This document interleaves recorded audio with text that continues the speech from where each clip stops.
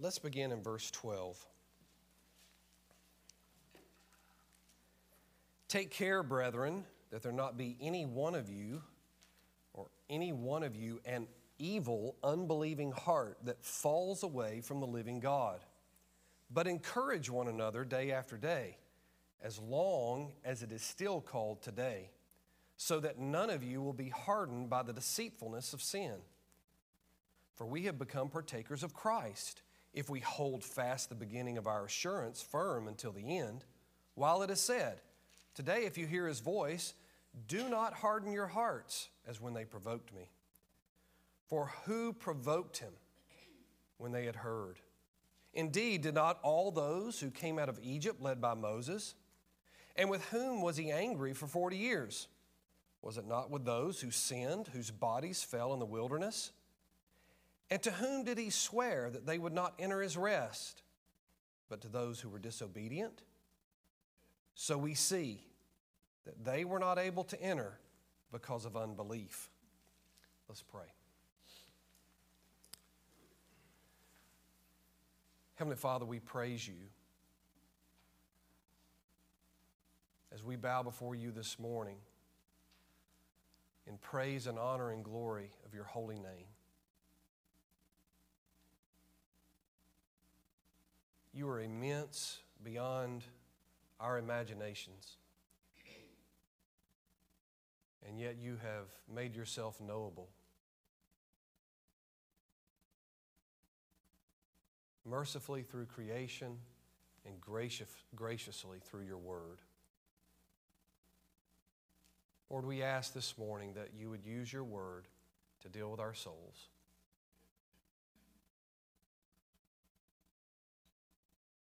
We're thankful for a time we can spend in your word. We're thankful for the time that you give us to fellowship. We're thankful for the joy that you give us as believers and laughter that we can have together. You've been so merciful and kind, Lord, in so many ways. And even as we come this morning, we ask that you would continue to shed your grace upon us through the work of your Spirit according to the truth of your word. Lord, many of us have had illness in past weeks, and we want to thank you that you have gotten us through those illnesses, and we are back here able to fellowship and worship with our fellow brothers and sisters in Christ. Some, Lord, are still dealing with illness, and some have gotten some type of sickness even this week. We ask your mercies upon them. You know each and every one of their bodies. You know exactly what they need, and we know you have a plan and purpose for these things from eternity past. Not one thing slips by you. Not one sniffle, not one cough. So we praise you and give you honor and glory. That even when we think there are things that are too small for you to be concerned about, you have a purpose for all things. We give you honor and glory through your Son, the Lord Jesus. It's in his name we pray. Amen.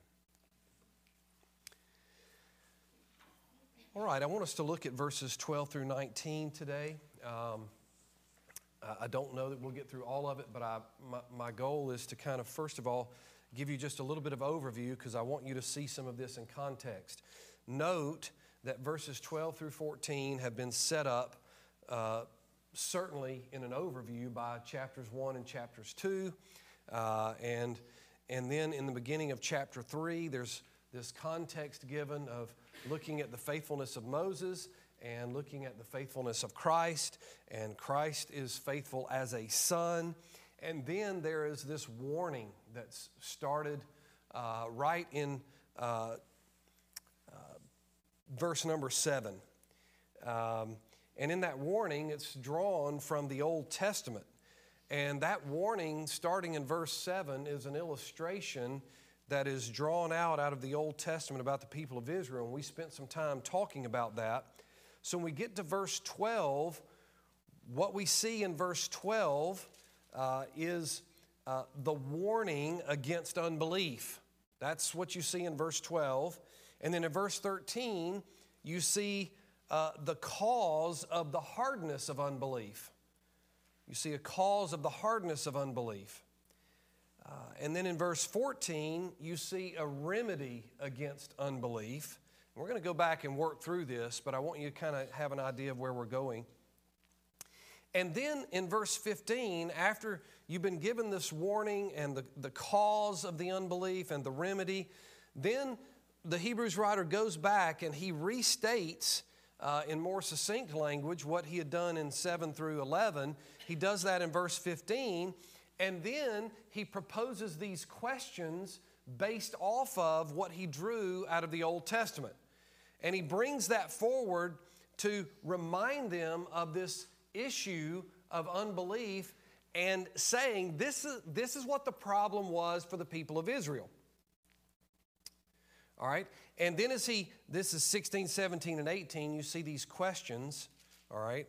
And as we go through it, we'll kind of answer the questions when we're dealing with verse 12, 13, and 14. Those questions are answered, but he's pointing them to this direction so that in verse 19, they can see that the real issue here is unbelief. It's just unbelief. This is why this is so important. Once again, I'm reminding you, these are texts that people use to try to claim that you can lose your salvation. And that's just completely incorrect. And it's not helpful to believers because many believers have spent many portions or all of their Christian lives in great doubt of assurance of salvation because they've not been able to see rightly what these passages teach because people have taught wrongly that these passages hold to some view that you can lose your salvation, and that was the problem with Israel. Well, that's not the problem with Israel, is that they were losing their salvation. The problem is there's a disconnect between an understanding of the covenant. And in that disconnect, there's not a recognition properly that not all Israel was Israel.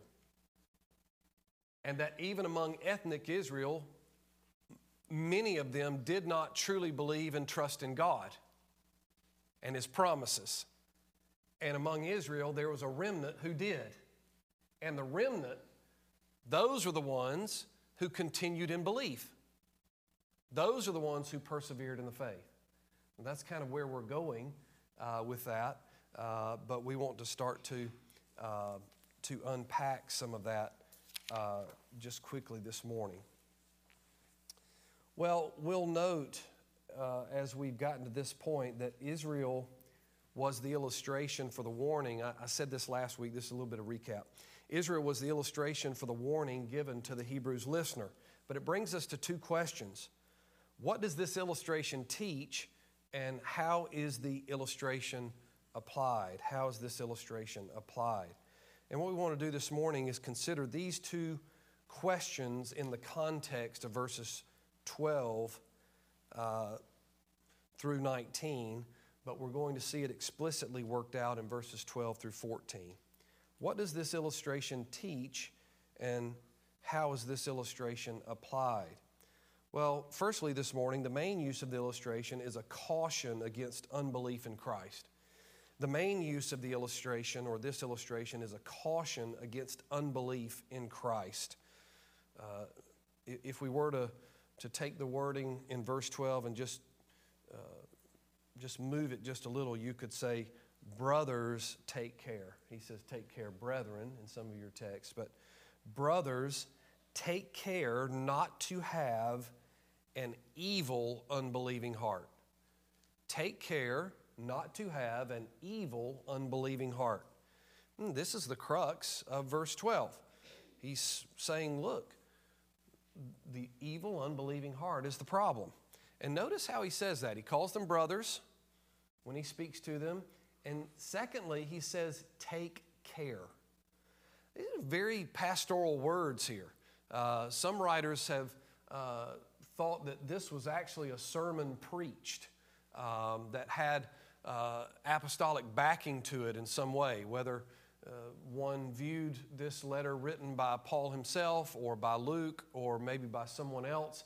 They thought that this was a sermon preached before a group of Hebrew listeners in a way to really appeal to them about what was taking place. And you kind of see some evidence of that possibly when you see some of this language in verse 1 of chapter 3 and verse 12 of chapter 3.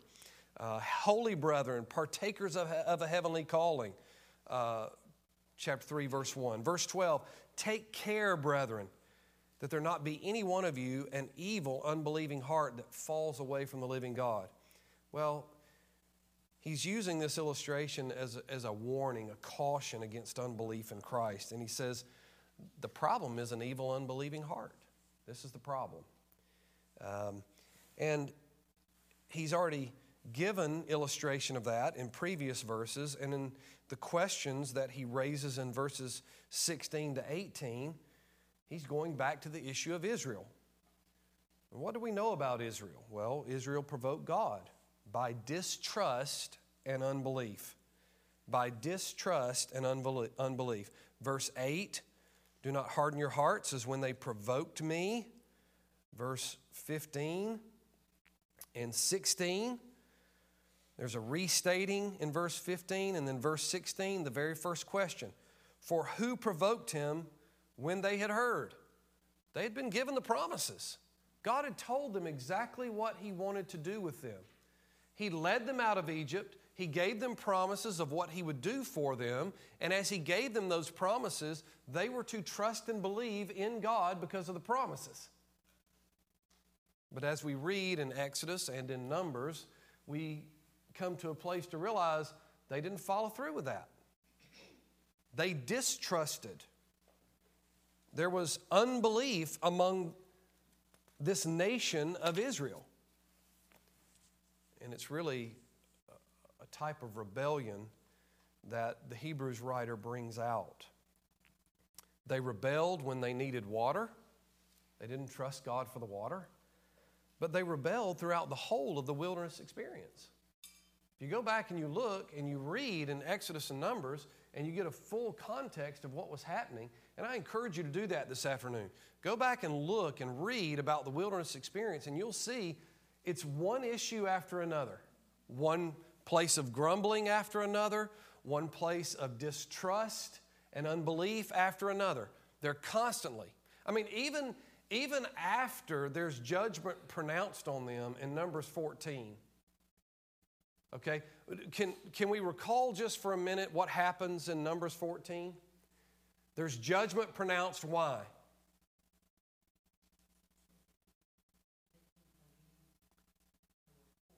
All right, they didn't believe the report about the land, so you had a problem. A bad report was brought back about the land. They struggled to believe that God would give the land to them because of the report itself. Instead of trusting God that he was going to give them the land, they trusted the bad report. See? And then after that happens, God says to them, enough, 20 and up, what's going to happen? You'll never see the land. You'll die in the wilderness. So you need to be shepherds, and your children will be shepherds in the wilderness until the time has come that you all have died, and I will give them the land. All right? Do you remember, though, at the very next little section, what happens right after that? What do the people of Israel do? They went to fight on their own. It was like, hey, okay, we sinned. Sorry, God. Well, now we're going to go up here and fight. And what does Moses do? Moses tells them, this is unwise. Don't do this. The Amalekites, was it the Canaanites and the Amalekites? They're going to lay waste to you. They didn't listen. Moses told them, it's already done. This part's over. God has been patient and loving kind with us for decades. First of all, He brought us out of captivity, and then all we did was complain about it. We were warned, we were cautioned. We were given promises that we did not trust. And now God said, I've been patient and loving kind. And then He brought judgment on the nation of Israel. And He says, now you want to go and do something God had told you to do before and you didn't believe and you didn't trust? That's unwise. God has dealt with this now and said, we are to be in the wilderness, our children will be shepherds until we die, and we will not see the land. And He said, don't go up. And what did they do? They go up. And what happens? They die. Not all of them, but many of them. The Hebrews writer is writing to these Hebrew listeners because they're going to have this in mind when they read these passages. This is going to be things that they were brought up with as children. These were the scriptures that were read to them. This is not something that they'll have to rediscover. This is something they would have known since they were children. And he's saying they were warned. They were cautioned. But they rebelled. The Hebrews writer in verse 16 uses the word provoked here. And as one writer notes, this verb is best translated rebelled. And it's only found here in the New Testament. It means embitter and make angry, and is a strong expression. He writes, for the rebellious attitude that characterized the Exodus generation.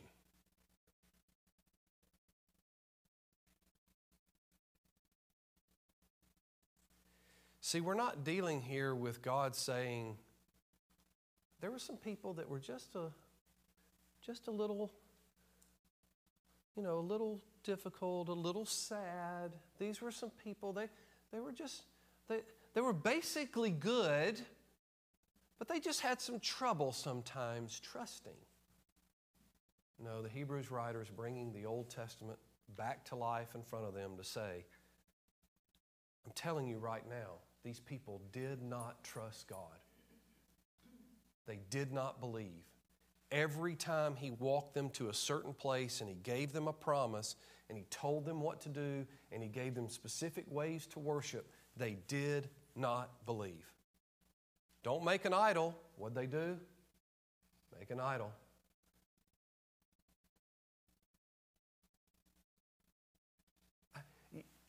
You're kind of getting the picture of the Hebrews writer. He says, for who provoked him when they had heard? Who rebelled against him when they had heard? Had God not already brought them food? Why would He not bring them water? Had God not already provided for them and kept them all the while that they were in the wilderness? Why would He not give them a land? Why would God withhold something from them that He promised to them? That would be out of character for God to do such a thing. What they're basically saying is, God, you say you're good, but we don't believe you're good. Whoa. Now you see how serious that gets?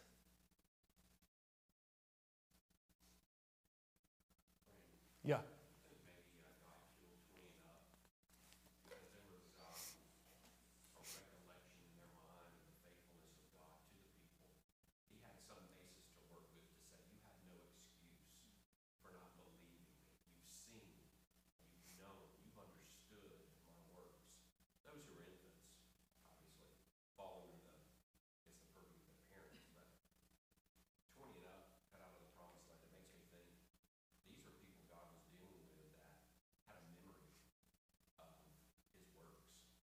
Oh, yeah. Yeah, and they had a solid memory of that. I think you're right about that. And the other context to that is it's pretty impressionable for those under the age of 20 to recognize, you know what? my parents didn't follow through and listen, and I watched these parents die according to God's judgment. You know, these kind of things, God bringing judgment like that is a very impressionable picture.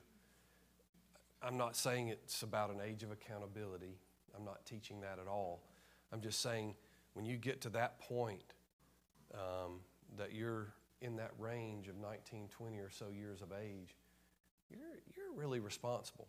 But even for a teenager that's 12 to 19, you're responsible for your actions.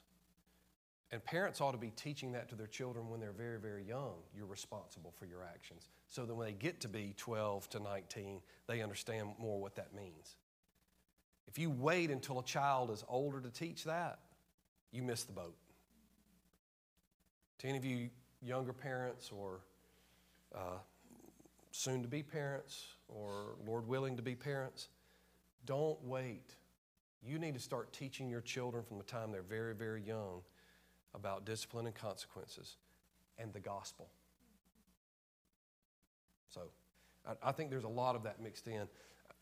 I won't say more about that now. That's a good point. That's a good point. So we see the seriousness of this in its context, and it's the whole of the wilderness experience. Multiple writers deal with that context.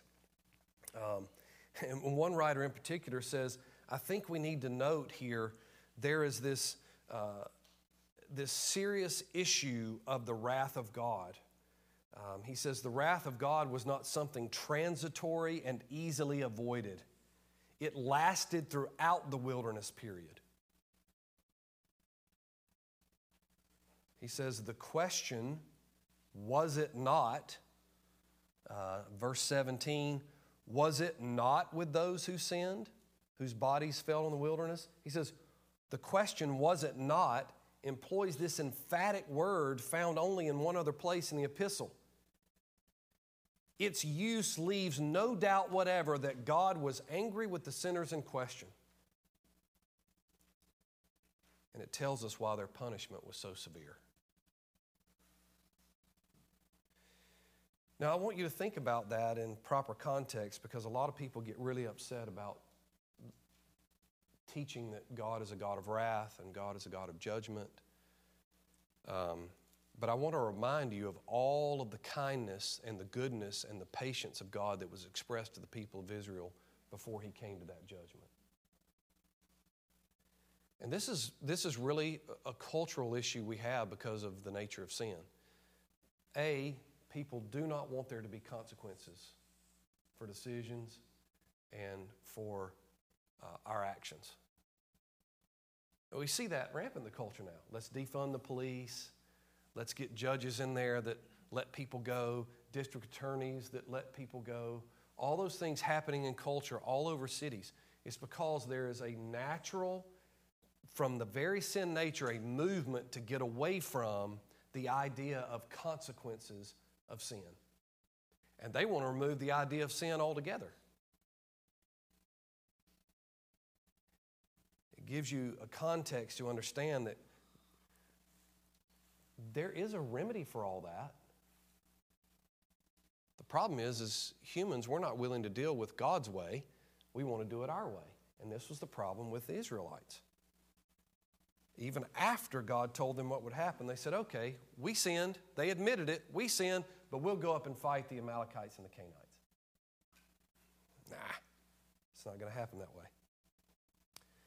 Another writer says, and to whom did He swear that they should not enter into His rest, but to them that believed not?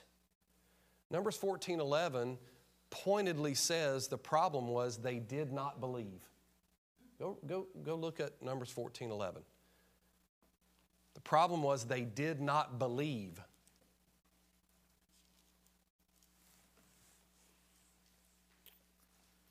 I want you to consider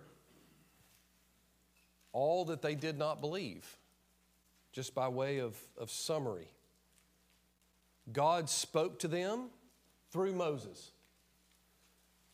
They had they had God speaking to Moses and then Moses coming and speaking to them. I mean, you almost can't get any closer to God than that. Than God giving you a person that He's speaking directly to, and then you get the Word of God from that person. God provided promises through Moses. We see the judgment and the wrath here, but think of all the promises that came before. God was saying, you were once in captivity in the land that was not your own, and you would never own it because ancient Egypt was a power beyond power. It's not like you were going to take them over, even though some 400 years after Joseph, they kind of thought you might take them over, but that wasn't going to happen.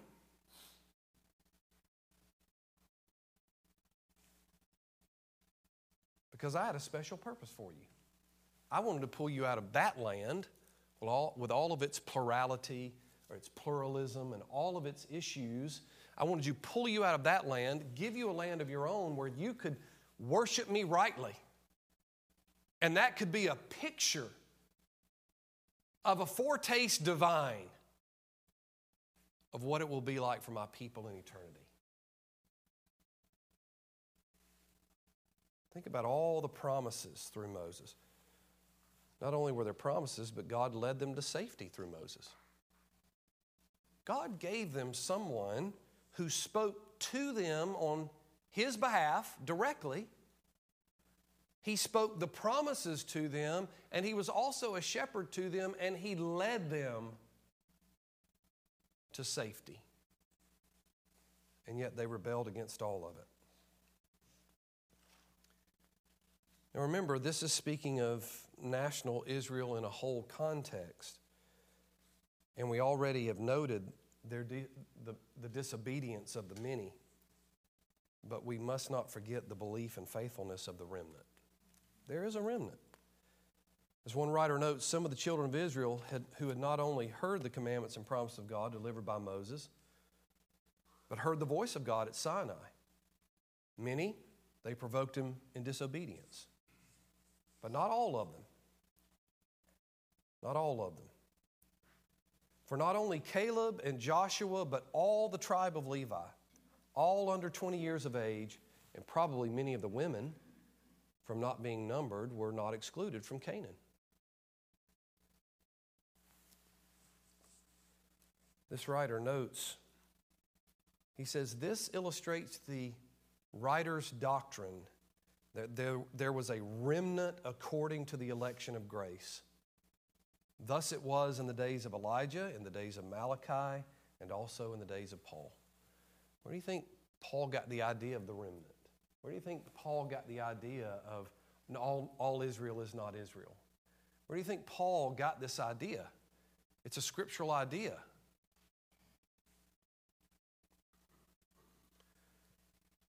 Those days of Israel, they were not the eternal rest itself, but they were a precursor and a picture of that rest. They had safe passage out of Egypt. They had food in the wilderness, yet they did not trust God to give them water. Instead, they tested God. And the scripture says they even quarreled with Moses. God said they erred in their heart and did not know His ways. That's Psalm 95:10. They erred in their heart and did not know His ways. That's unbelief. Numbers 14:11 says they did not believe. Psalm 95:10 says they erred in their heart and did not know His ways. Well, that's in contrast to Jeremiah 31:33. But this is the covenant which I will make with the house of Israel after those days, declares the Lord. I will put my law within them, and on their heart I will write it, and I will be their God, and they shall be my people. They will not teach again each man his neighbor and each man his brother, saying, know the Lord, for they will all know me, from the least of them to the greatest of them, declares the Lord. He's setting up the context of the new covenant there in Jeremiah 31, but he's also giving us an understanding of what had been going on all along the way. What made Joshua and Caleb What were they? They were part of the remnant. Now, we believe Moses was a believer, but he still received judgment for his sin. There were those who believed in the remnant who died, but they were dying because of the consequence. And yet, if they trusted and believed in the promise of God, that He would care for them, and they truly repented of their sin and not trusting Him, what would God do? God would keep them, just as He kept Moses. There had always been a remnant. But Jeremiah 31 sets up the context for us to understand what it means to be a part of the true Israel, the Israel of God. And it's belief. Believing. Now, the Hebrews writer gets us to a place to help us understand in a more specific way what this belief is about. And he does it by a warning to these Hebrew believers. He says, basically in verses 12 to 14, don't be like those Israelites of old. Hebrew listener, do not provoke God in the same way. If Moses was a faithful leader, and he gave exactly what the people of Israel needed to hear at the time, he gave them everything they needed to believe and trust, and many of them did not, and a remnant did. Then he says, to that present day Hebrews listener, and to us today, don't provoke God in the same way. Listen to the words spoken concerning the Son. And what's he done from chapter 1 all the way to this point? He's told us about the Son. He's given us that this is the Son of God. Talked about His deity and who He is. Talked about His humanity and who He is come incarnate. So he says, listen to the words spoken concerning the Son. Listen to the promise of the Son. It's not just that the Son came, it's that the Son came with promises. And not only did He come with promises, but He spoke those promises, and He did what? He fulfilled them. This is why the Son is greater than Moses, and Moses could only be a type. It's because of who the Son is by His very being, but also because He did something Moses could never do. All the promises that the Son made, He fulfilled them. Moses was not able to fulfill them. He had to trust in God to fulfill those promises which He spoke of. But the Son, being one with the Father, the Son fulfilled them in and of Himself. Just as the Father has life in and of Himself, He has granted it to me to have life unto myself, is what the Son says. So we listen to the promise of the Son, and then we listen and believe the promises fulfilled through the Son. The problem for these Hebrews listeners comes after the warning in verse 13, because he says, brothers, hardening and unbelief is caused by the deceitfulness of sin. You want to know what happened in Israel? They were deceived by sin. You want to know what's happening to you? If you're not careful, you're going to be deceived by sin.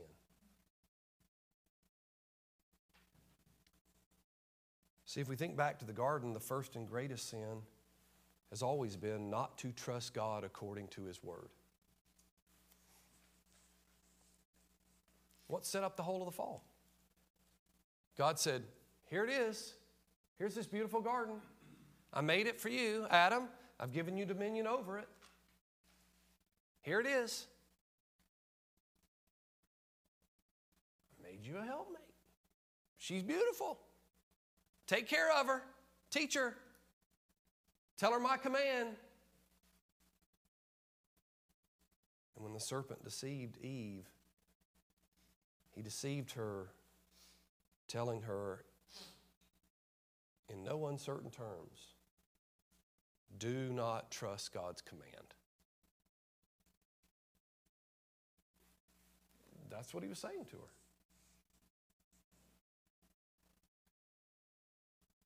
Well, the Israelites who were killed in the wilderness, they did not trust God's commands or promises as well.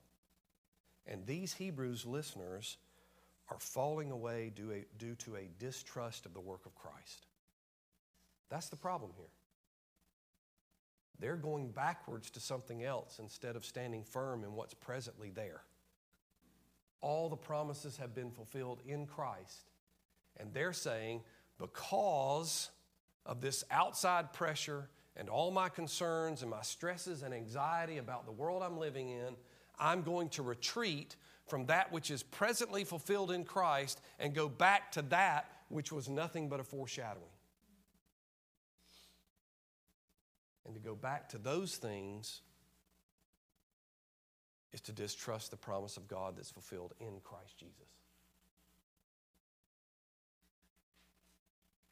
So he tells them, for we have become partakers of Christ. Partakers. We are in Christ.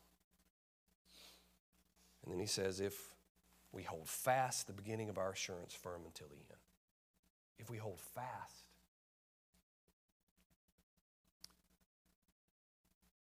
Sin's deceitfulness has brought these people to a place that temporal and physical safety is more important to them than trusting in Christ alone. One writer says this is bought only at the price of a spiritual disaster.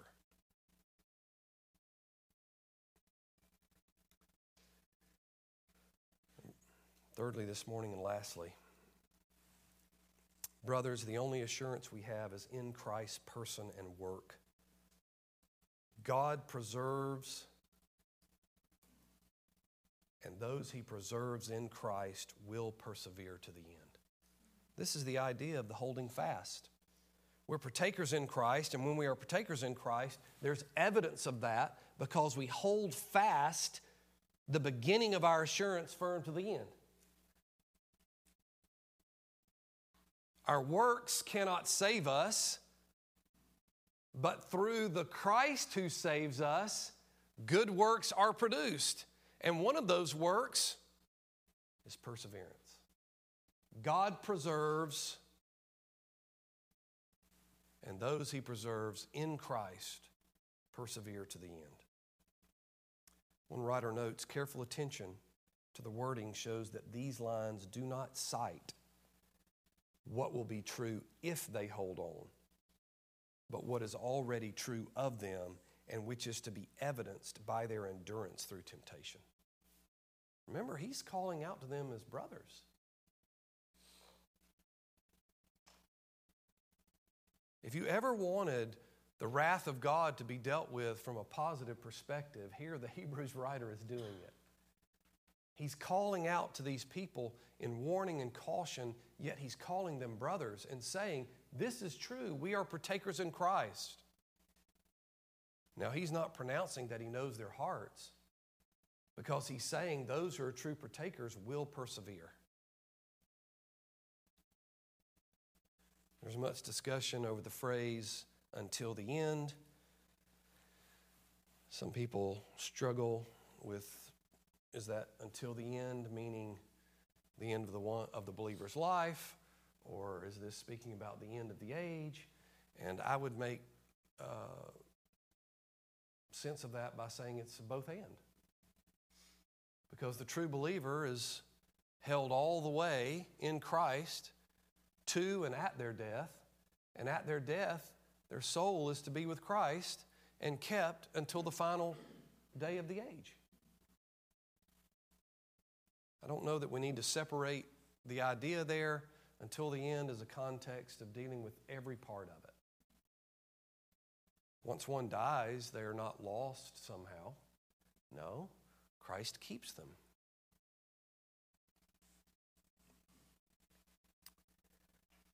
And number two, under this assurance we have in Christ's person and work, the questions and concerns are not based on their works, but are they trusting in Christ's work? That's why he gives these whole section of questions, verse 16, 17, and 18, restating all that he's already given before, is to say, you have to ask this question. The question is, do we believe that no matter the providence or circumstance, that Christ alone is all we need for life and rest? Do I really believe that? Or is Christ all I need for certain circumstances? And then when there's other circumstances, I need other stuff.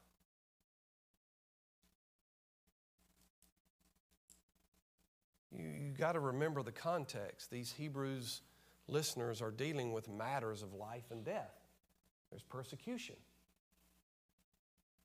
And he's saying, are you going to go back to these old things that were promises of old moving forward then, but they've been fulfilled, and now you're going to somehow go back to these things that they have absolutely no ability to save and keep you?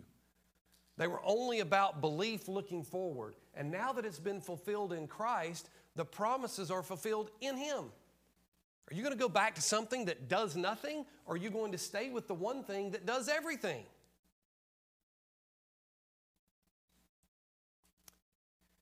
I want to leave you with two thoughts. Recognize the importance of making your calling and election sure. Recognize the importance of making your calling and election sure. Who do you place your trust in today?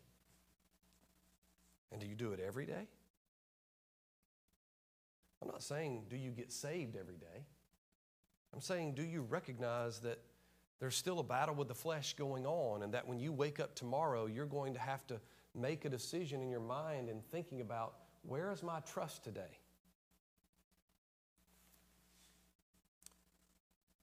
What do you trust to keep you to the end? Your works? Your righteousness? I hope not. For many of you who've been around here a long time, I hope you don't answer the question that way. Last thought.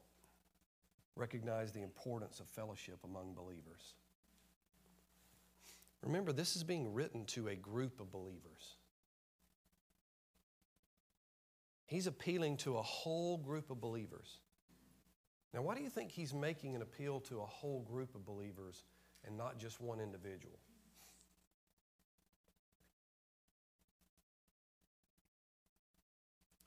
You can sometimes make a personal appeal and it have effect. But this is why I think the corporate body of Christ and why the public preaching of the Word is so important. Because when a group of people hears the same promises of God presented to them from the Scripture, those people on the whole can begin to encourage one another in those promises taught.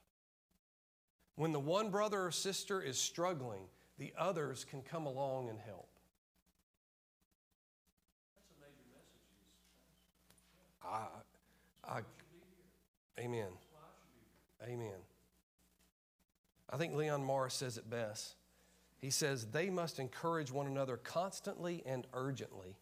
The author sees Christian fellowship as very important. It can build up in the faith and form a strong bulwark against sin and apostasy. You realize that's what the devil, through his ways, is trying to do. He's trying, as a wolf, to get one of the lambs separated from the whole group. And when he can get that lamb separated, what does he do to it?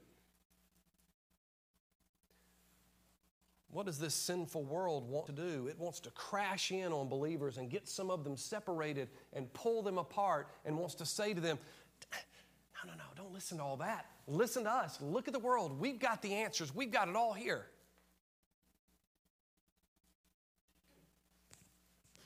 It doesn't matter if it's a small body of Christ or a larger body of Christ. The importance is being a part of a local body of Christ for true, genuine fellowship, because we need the encouragement. We need to be reminded of these things, apparently, according to the Lord, one day out of 7. Because it's about 6 days that we can hold up. And we know the honest truth is it's really only about 12 hours.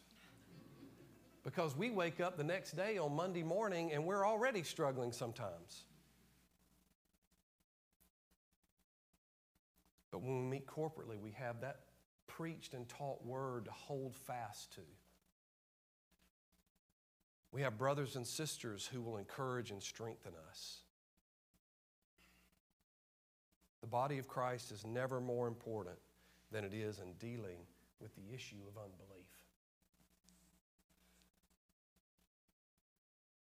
Some of you say, well, I don't really have that much to do because I'm not like Brandon or Scott or Robin. I don't teach publicly. I don't do this or I don't do that. That's bull. I don't know how, that's probably not the way I should phrase it, but that's just bull. You are very important. Pray for one another. Do you believe God hears your prayer? Do you believe that? The Bible tells us to pray, commands us, gives us promises when we pray. Do you believe it? Do you pray for one another or you just gripe about one another?